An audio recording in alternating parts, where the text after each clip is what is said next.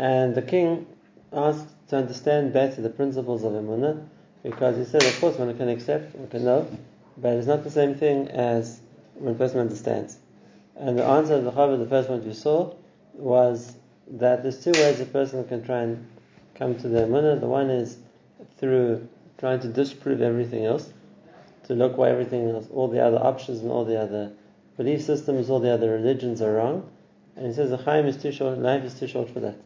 To try and understand every other possible mistake and work why it's wrong, it's not worth the time. And therefore, so what's the right way to go? To work towards understanding the Emunah of Klal Yisrael first. Why? Because it's understood that it's either or. In other words, every religion claims that they're the only one that's telling the truth, and that there must be something wrong with the other ones. So, if you can't disprove Yadut, if you can't disprove Judaism, Yiddishkeit, so then that by definition that must be the right one.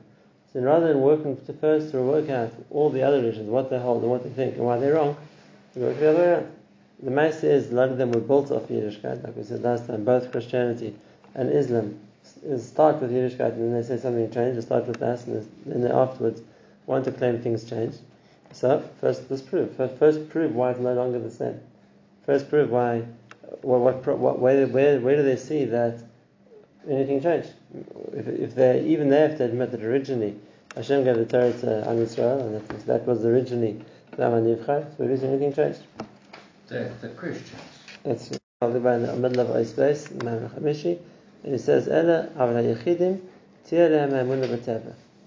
The yechidim are two people that tiyeh lehem ha'emunah b'teva, which means that it's not that they're born with emunah. That's what it means by b'teva. But what it rather means it's a koch that they have that they can connect to more strongly without having to try and disprove everything else. And they distance from themselves all the other opinions, all their other beliefs. In other words, they don't have to try and understand it to explain why it's wrong. It doesn't interest them. They automatically, people call it that, detach themselves from anything else. This is what is right, and until you prove me wrong, why should you even listen to anything else? And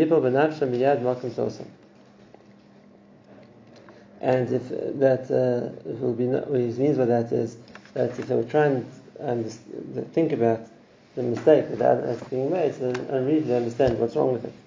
But Ani Makavis, that's the side point. The Chacham tells the king, I hope king, that you're one of those people who naturally feels a strong connection to the Emunah, rather than just using Emunah as something to prove and appeal on a logical basis.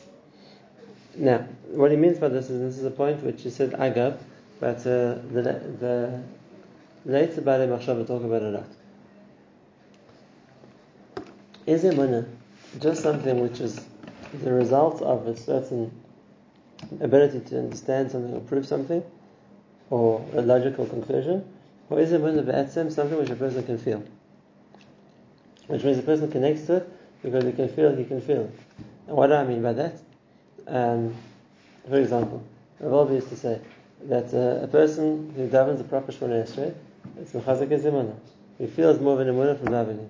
Why? Because if a person davens and he feels, I'm talking to Hashem is listening to me, so then I get that sense of confidence that I'm being looked after. And similarly, and it's another interesting thing Rav used to say a lot. And he said that they ever saw Chafetz Chaim, or he said Rabbi Yochanan Leibovitz, people like that, he said they would have no focus what their real religion is. Why? What's the logical proof in seeing the Chafetz Chaim? He says because sometimes a person meets somebody, you get such a feeling of their greatness that you feel that this must be, it can't be that this isn't what greatness means. Which not necessarily you're going to get if you feel somebody in a different system. Yeah, and so that's a emunah which isn't coming from a logical process. Like, I can prove therefore that this is the emes. Even the goyim, we have the goyim even saying that, right? Right. With like Robert Baer and the Nazis. They say that about and other people like that also, that they also felt there was a certain aura, palpable aura, it's like Kaddish about a person. And that's not a logical proof. If you're going to discuss it and debate it logically, it doesn't prove anything to us. But there's the hargosh of emunah, which means only the person can feel this is either my own experience or by seeing somebody else.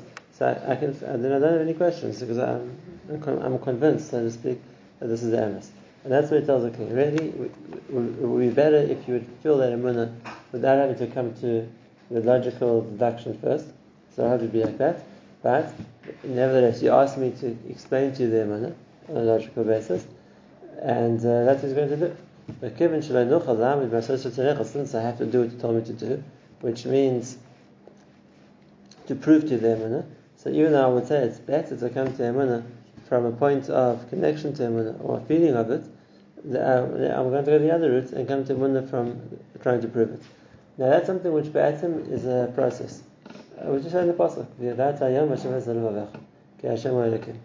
That a man starts, even a person starting the journey to emunah from v'yadata, what I know and what I understand, but emunah becomes much more powerful when it's vashavos levavecha, which means when a person's vashavos levavecha, which means when it's something a person experiences, and it's something a person connects to on a level which isn't just because I can prove it's right.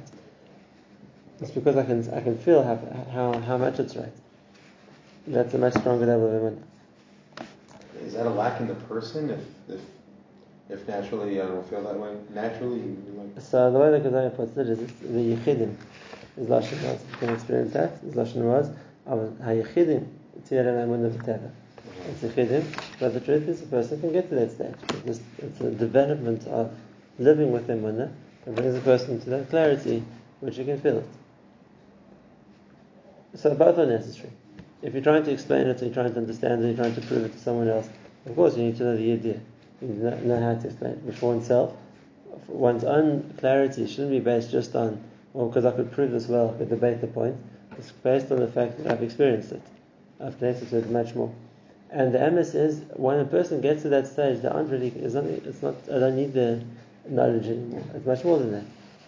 I've experienced it, I've felt it, I know what it means. That gives me a completely different level. Okay, so as we said, the king, that would be better, but since you asked me to prove it, so I'll do that. But lo enak b'cha al derech hakaroim, asher ara el hachacham elokis mibli madrega. I'm not going to work the way that the Karaim did, that they went the wrong way. In other words, they tried to understand the emunah without understanding the principles first, which the emunah is based on. I'm going to go in order. First, we're going to talk about the concept of physical matter, which is called Yuri and Surah. That's the two sides of physical matter. What they mean, this is really the notion that the Rishonim of that time period all use, him and the Ibn Ezra and the Ramban, they all talk about the study of Hili and Surah. Hili is what we call the base materials of which things are made. If you want to quote it today, maybe the cells, maybe the atoms, whatever it is, the different basic materials out of which things are created. The Tzura, but yet, the Tzura is the form it takes. So the way that those things combine in a certain shape and it looks a certain way, that's what we call the Tzura, the way it appears. After you've spoken about that, the next step is going to be to talk about how you sow this. These are the elements. And you throw in Ba'arvi, whatever the Arabic word is, those are the four basic usages which we talk about. Hashem used to build the world. V'achakach hateva. The teva is the koyach of nature which Hashem created in the world. V'achakach hanefesh. Nefesh is something which is alive. V'achakach haseichel, intelligence. V'achakach hachacham elokis. So if you're going to go step by step in understanding the different, so to speak, levels that there are in the Bria, so you start by understanding physical matter, and then a level higher than that, we talk about the base materials from which Hashem created all that physical matter that we see, those we call the four Yesodis, and then going up to the levels of more of a spiritual level, the Nefesh, the Seichel, and then afterwards, eventually, when you understanding a spiritual dimension, he calls a Chacham Elokis. So let's see the way the Kuzari explains all these steps. Remember, that's what the king wanted to know. The king wanted to know how do you prove emunah. So as we said, you have to go in Madregas. First, let's come to an understanding of what we understand in this world, and take it step by step to a higher place until we can bring it eventually to how we're going to relate to or understand the concept of something spiritual. So as in the Chorayis Maspikos, I'm going to give you proofs. I'm going to prove to you that the spiritual world, even in its lowest form, which we call the nefesh, it doesn't need the body. And after we talk about Olam Haba, this was always the big conundrum of Imana. The fact that on one hand, Hashem decrees, and what Hashem decrees has to happen. On the other hand, people have the ability to do things. So why isn't that a stereo, like the Rambam asks? Why isn't that a conflict between what Hashem decrees and what people are able to do, a person's bechira? That means Yediyah? Because there is more than Yediyah, but Hashem not just knows it, but He wants to happen, as opposed to what people do. That's going to talk about that also. In all these things, we're going to get to the point and explain it clearly, all these principles of the Emunah. Okay, so let's start from the beginning. Now, this is just an outline of all the topics we're going to talk about. Let's start the Kuzari from the beginning. Now, remember, these topics aren't just the topics which the Kuzari talks about. These are Yisodus which all the Rishonim talk about, because these are all principles of Emunah. So we're going to compare, as you see, the way the Kuzari explains it, as Hashem to the way the Rambam explains it, because he also talks about all these things in many places. Both in the Halachas Sfarim, he talks about it in Hilchos Tshuva, he talks about it in Hilchos Yisodei Torah, he talks about both of those, he talks about these rules. Similarly in Shemona Prakim, and in Zakdama Techelek, and in the Geras Hashmad, in Maham Kiddush Hashem, he talks about the Salat Rambam. Same thing the Ramban. The Ramban wrote a few Sfarim on this topic. Whether from Zakdama to Iyov, whether Shara Gmul, a number of places in the spiritual Torah.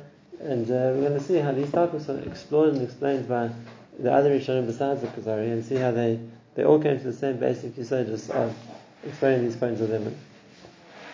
Okay, so start from, obviously, we'll start with what the Kuzari says, that's what we're learning, and then afterwards we'll Be'ez Hashem contrast it to the way the other Rishonim explain the same idea. And he says like this: this is the starting point of that anything which we see in the world, if you think about it, we can only understand it because we can use one of our five senses to be aware of it. Anything in the world. It's either something we can see, hear, smell, or taste. You can even go four senses. Something which doesn't fall into the category of any of those four senses, we have no knowledge of. Feel. Feel is a smaller point. You're right, there's some things, but most things you can feel, you can see. Or at least you have other ways of knowing about it too. But okay, we can add that in as well. In other words, without the person's senses, there's no way of picking up information on what's going on around them. And the proof of that is, in every one of our senses, there's a certain range of how sensitive our skill of picking that thing up is, and we can't do. For example, a person's sight. There's a certain range that a person can see. Anything out of that range a person can't see, as far as the person is concerned, doesn't exist. There's no way of seeing it. And doesn't mean that things don't exist. They're just not within the realm of what human vision can see. And the proof of that is that now we've developed magnifying glasses or microscopes. Now you suddenly see things you never saw before. They didn't exist before? Of course they did. Did anyone know about them before? No, they didn't. Why not? Because you couldn't see them. They were too small for the human eye to see. And something in space, of course. Or it's too far away or too small for us to see, we can't see. Would have no idea it existed. It's only now because we have tools which can help us see these things, so now we can see it. Look, there's a whole world we never saw. And we're talking on the level of how small things can get. So we're talking about seeing cells, we're talking about seeing DNA strands, and talking about seeing atoms, whatever it's going to be. Once again, the human eye can't see any of those things. We wouldn't have thought they existed. It's only when we developed a way that now it falls into the field of what our sense of sight can pick up, now we know it exists. I'll give you another example. The range of human hearing is also very limited. Most animals and most birds can hear a whole range of sounds that a human being can't. So it doesn't exist, we can't hear it. Well, you see that there are other things which can hear it, and not only that, now once again, now that we have equipment to pick up sounds, we suddenly can see that there are a lot of different decibels which are too low for the human ear to pick up, but if you'd magnify them, you'd hear them. And so now suddenly see there's a lot more in the world of sound you didn't know about. And we're not even talking about the world of smell. And that the person is particularly weak. There's very little a person can smell compared to what an average animal can smell, compared to what a dog can smell. So we're going to say what? These things don't exist? Well, as far as we're concerned, they don't. We have no way of knowing about them. Even today we don't really have a way of picking up the clarity of what a person can smell. So we can understand that there are things which exist, which we only know about because we are aware that this is something which a sense can pick up even if we don't have that sense. And now with the basis for this, and it's not just the Kuzari says this Yisod, two things. Number one, if that's the case, and this is the first point, this is a philosophical argument, can you ever claim something doesn't exist? No. Why? Because all you're saying is, I don't have a way to pick it up. I can't prove it's not there. All I can prove is I don't have a way of verifying if it's there or it's not. So we can never, anything which is out of the realm of any of the senses to pick up is something we can't deny. We can just say we don't have the way of finding out. We don't have a way of knowing about that. I'll give you proofs of many things which are happening right here around us, and if it was just left up to our senses, there'd be no way in the world we'd know about them. For example, radio waves. How many radio waves are crisscrossing this room right now? Lots. But our ears don't pick up radio waves. Neither do our eyes. Earthquake, we don't. Whatever it is. Running before we notice it. Right, anything like that we don't pick up. But now we have a machine called an antenna which can pick up. Suddenly you see, look, there's a whole range of radio waves. We wouldn't have known about them otherwise. So people could have categorically said, radio, what are you talking about? They don't exist. What are you talking about? Until we can prove they do. But it's the same Yisod. Something which we don't have the chush, the sense to pick up, doesn't mean it doesn't exist. I mean, we have no way of telling you about it. But there's another point, and this is the more important point. How did they know this years ago, before the magnifying glass, before telescopes, before Because there was antennas? always that process of something which people became aware of, which they weren't aware of before. For example, a simple lens. Before a magnifying, just a simple lens. You can suddenly see things you couldn't see before. And then you just any normal lens. Let's talk about fancy magnifying. It already shows you more than you can see normally. And that's for somebody who has weak eyes. It just brings them back to equilibrium. No, you can make lenses stronger to focus on things more, to make it's the very basic magnifying glass. It wasn't something which was they had hundreds of years ago, and you suddenly see the things we didn't know about. And it's something applies to every field. That's only half of it. And that is why is this important? Because there are all those people, even today, who categorically say that spiritual things don't exist. Don't. We've never seen them. What is the Neshama. Yeah. Spiritual things don't exist, and neshama or life, whatever it is. What does that mean? It doesn't exist. How did you prove that? Because you can't see it, maybe you meant to be hearing it. You can't hear it, maybe you meant to smell it. Which chush are you trying to use? Which sense are you trying to use to prove it doesn't exist? You don't have one, because none of the five senses we have the way to pick up something non-physical. So how can you prove non-physical things don't exist? How are you going to try? Something you can't see it. Well, basically on something you can't see music either. Maybe it doesn't exist. No, I can hear it. Okay, so you see yourself. There's some things one sense can pick up, and the other sense can't. And if it's something which neither sense is going to pick up, then you would never know about it. So how can you say something doesn't exist? All it means you don't have the way to try to find out. You don't have the tools to examine it. Okay, that's the first point. And that's why the argument to say something doesn't exist isn't an argument which makes sense. But there's another point here also, and this is the point which disturbs us more. Because there's another, and that is something that a person's senses can't pick up, he'll never be able to understand. Something a person's senses can't pick up, he'll never be able to understand. The human brain can't invent new things. The human brain can only pick up information and then and based on that compare other things to information it knows about. And I'm going to give you two simple examples, and think about this a little bit because you'll see how right it is. Things we all know well, but that's because these are things that we've experienced. So we know it because we've used our senses to experience it. And I'm going to try and ask you to try and explain either of these two things to a person who doesn't have that sense. And my first example is, not even a person who's blind. Let's not talk about that. Let's talk about a person who's colorblind. He sees everything in black and white. And he says, I can see this medrash is like a beautiful brown tables. He tells, explain to you, what's brown? Try. How are you going to explain brown? It's a color. It's a light color. It's a dark color. It's a rich color. It's a strong color. What does that mean? Maybe red. It's also maybe purple. What are you talking about? You got to think about it. You have no way to explain the color brown. The only thing you're going to say is, well, it's the color of chocolate. It's the color of coffee. Well, what's that? I can't see that either. Tell me what brown looks like. There's no way. Think about it for a little bit. You'll see. There's no way to explain the color to somebody. Because if he hasn't experienced, this is called brown, and he's no idea what you're talking about, and you don't have any vocabulary to explain it. It's impossible. It's the first point, which if a person doesn't have the chush to pick it up, there's no way you can explain it. And to kal v'chem, a person is blind altogether. Try to explain sight to him, It's impossible. If a person doesn't have the chush, he'll never be able to understand what you're talking about. And now, another example.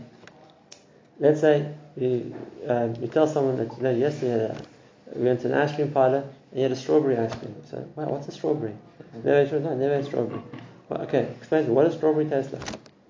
Try. What are you going to say? It's sweet. You need to taste it. Everything is sweet. It's red. Well, what taste is that? Well, you have no way. The same idea. If I've never tasted it, then I have no input into what strawberry means. I tasted it, then I've had the chush. I've had the experience, and now I know what you're talking about.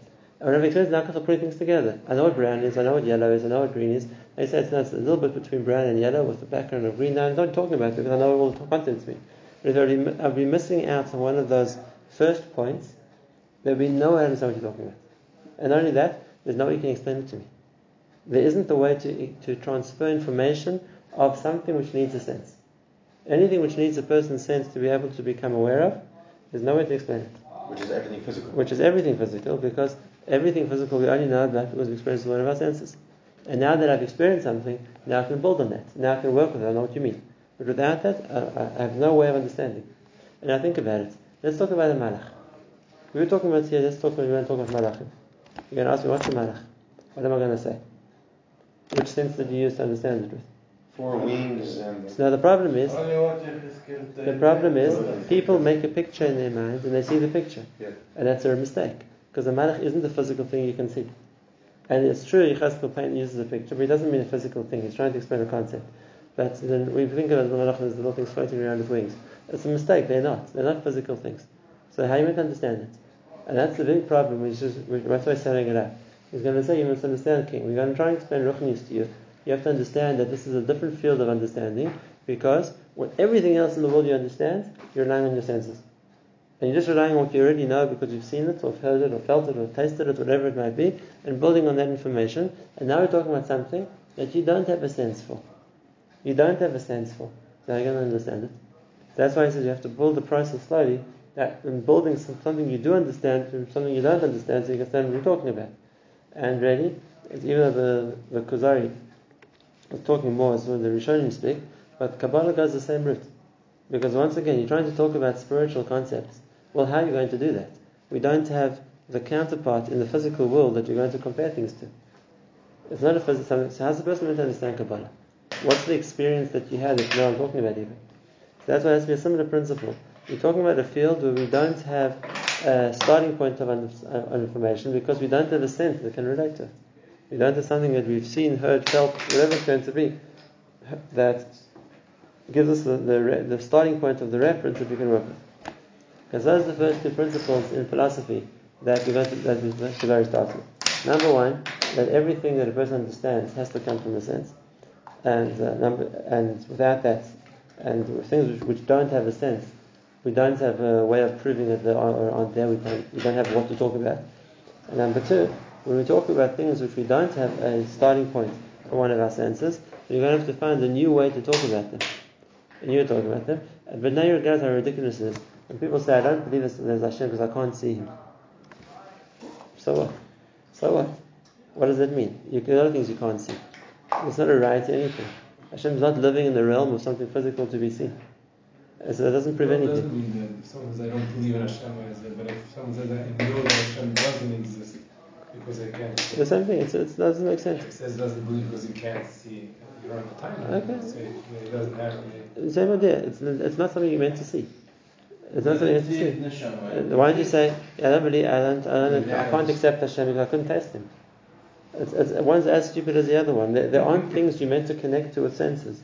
And therefore, John said, well, my sense doesn't bring me there. Of course not. It's not in the realm of something a sense can see. And so that's the first basic mistakes. But like we're going to see, these are important points which we need to get. Because this concept of something which doesn't have a sense to pick it up, it's hard for a person to understand, to accept in his heart. How can we understand something which has no size, no shape, nothing we can see, nothing we can connect to in a physical sense? In other words, we're going to only rely on something without our senses, and now we have to decide if it's right or it's wrong. And then a person's understanding has to come to decide, is this right or is this wrong, and decide what's right and what's wrong without the benefit of the senses. So we're talking about a different field, and that's what the seichel needs to do, which is like we're going to explain. That's the starting point of the Kuzari's introduction to explaining the concepts of Emunah, which is going to tell the king. But tomorrow we'll go back and see how he begins to explain it from this point.